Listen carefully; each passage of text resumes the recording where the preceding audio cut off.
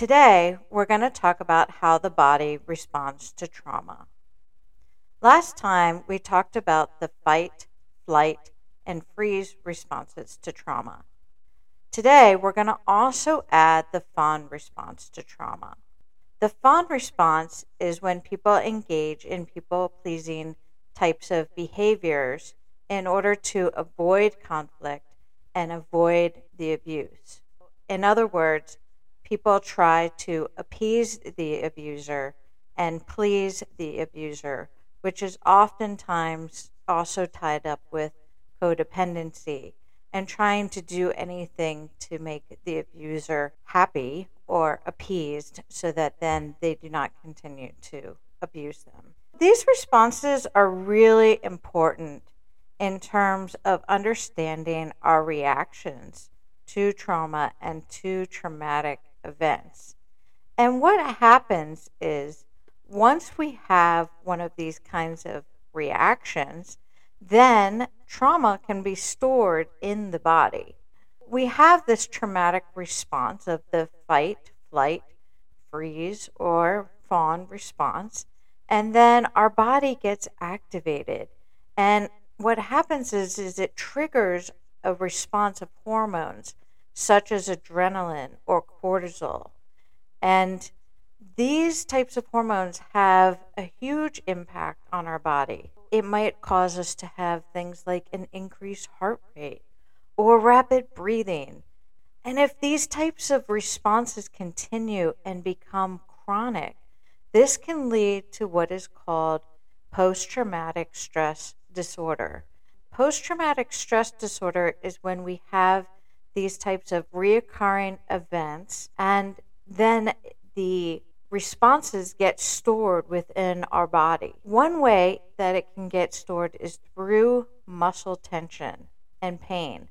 So oftentimes you'll hear that survivors will have things like fibromyalgia, which is chronic pain, or other types of pain. For me, I have TMJ, which is in my jaw, and so my jawbone and my teeth constantly clench. And then I also notice a lot of pain and tension within my neck and within my shoulders. And so when I go into that traumatic response, I notice my jawbone clenching down and my neck and my shoulders all clenching up. I used to have an acupuncturist, and she said all the time, let's not wear our shoulders as earrings. And that is exactly how I would respond to trauma.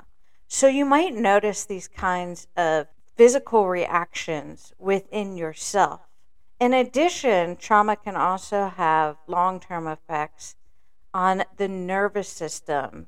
And when we have chronic stress and a heightened state of alertness, this can lead to things like headaches, and it can also lead to sleep disturbances, and it can have an impact on the immune system and make people more susceptible to illnesses or diseases or infections. It's interesting because I was always sick and I could never figure out why I was always sick. So now that I understand more about trauma, I understand that I was always sick because of what was happening.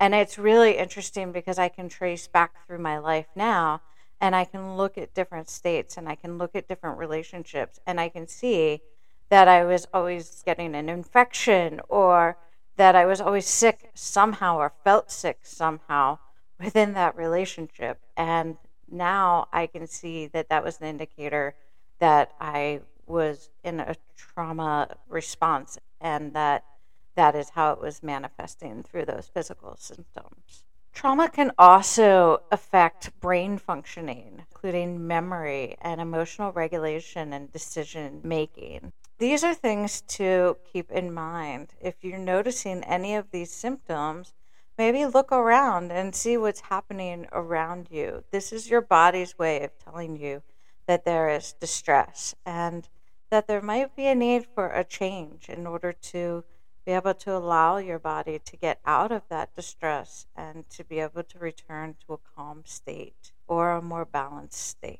The way in which I like to look at these physical responses is just more of like an alert. So whenever I have a physical response, like my jaw clenching or my neck clenching or my shoulders clenching, I say, okay, my jaw just clenched up. That's a sign that something has happened. So, what am I feeling right now? And I take a minute and I try to think that through. What is going on with me right now? What am I reacting to? And sometimes, like, it's something at work, or it's something with my family, or something with my partner. And I try to just take a moment and feel my body and feel what my body is reacting to. Then I can try to figure out, is this a trauma response, or is this like a anxiety, or what is going on within me, and what is this triggering within me that I am having this kind of a response. So I encourage you to think through and maybe reflect upon, where does trauma live within you? Where do you notice your trauma responses within your body? And what is that response? Is that a clenching of your shoulders? Or is that your stomach feeling like it's flip flopping? Where does that live? And becoming aware of that. Maybe even taking some time to jot it down if that's something that works for you, or drawing a picture of that particular part of your body. But just really, whatever it is, focusing on that part of your body and trying to understand what's going on within it. And it might not just be that one part of your body. There might be multiple parts of your body that are affected. So, like I said, my jaw, my neck, my shoulders are primary, but also I notice it a lot within my gut. And sometimes, depending on the response, I also notice it within my chest as well. My chest will contract. Think through where that exists within your body. Trauma can also impact the way that we experience emotions. Let's talk about how these emotions are experienced within the body. We might experience numbing or like a deadening of emotions.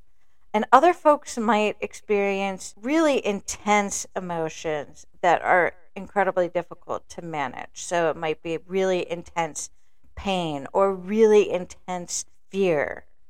And what happens is over time, these emotional responses become a habit, and it can lead to long-term types of things such as depression or anxiety, where we're just feel like we are hyper aroused all the time. Our body's response to these emotions and to trauma becomes dysregulated, and our body becomes out of balance. And then this can lead to chronic activation of our sympathetic nervous system and a decreased functioning in our parasympathetic nervous system. So that is really where our anxiety comes from, and our panic attacks, and all of these different emotions and things that we have, is these activations of our sympathetic and deactivations of our parasympathetic nervous system. It's really important to become aware also of the emotional reactions. So we've just talked about the bodily reactions in terms of where does trauma exist within your body. And then once you establish that and you've been able to become aware of what happens within you, then the next step is to become aware of what emotions are associated with that reaction and response within your body. For example, when I'm clenching my jaw and I'm clenching my neck and my shoulders and wearing them as earrings, I typically am in a state of very, very high anxiety. I have been able to identify that as being anxiety.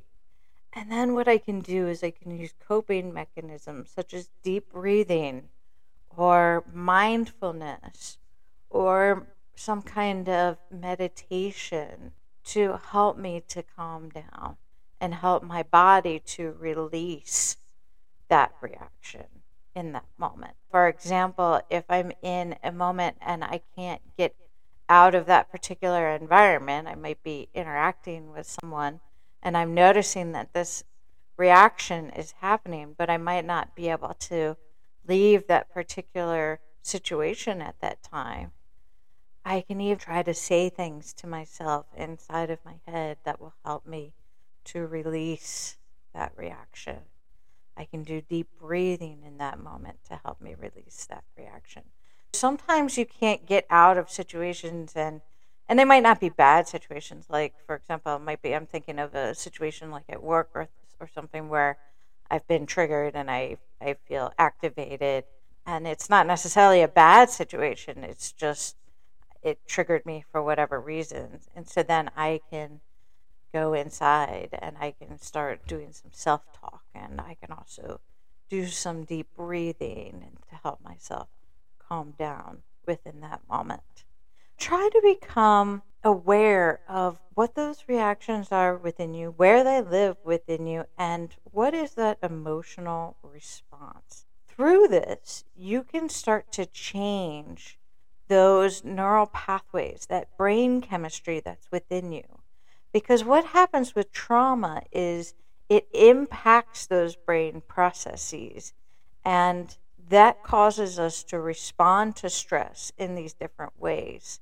If we can learn that and we can change our chemistry in that way of having trauma impact our neural pathways, we can also do things to directly change those neural pathways and change our brain chemistry to react in different ways, in more calm and balanced and relaxed ways. I encourage you to think through all of those ways that trauma impacts your body and make some notes about them or do something creative like we discussed. Now, I want to shift gears a little bit and talk about how we can reroute our brain chemistry. Awareness is first, and that's the step that I'm asking you to engage in. Really honing in on your body and where the trauma exists within your body. And then what emotions are associated with that trauma response. Next week, we will continue our conversation on trauma and talk more about steps you can take to ease your trauma reactions.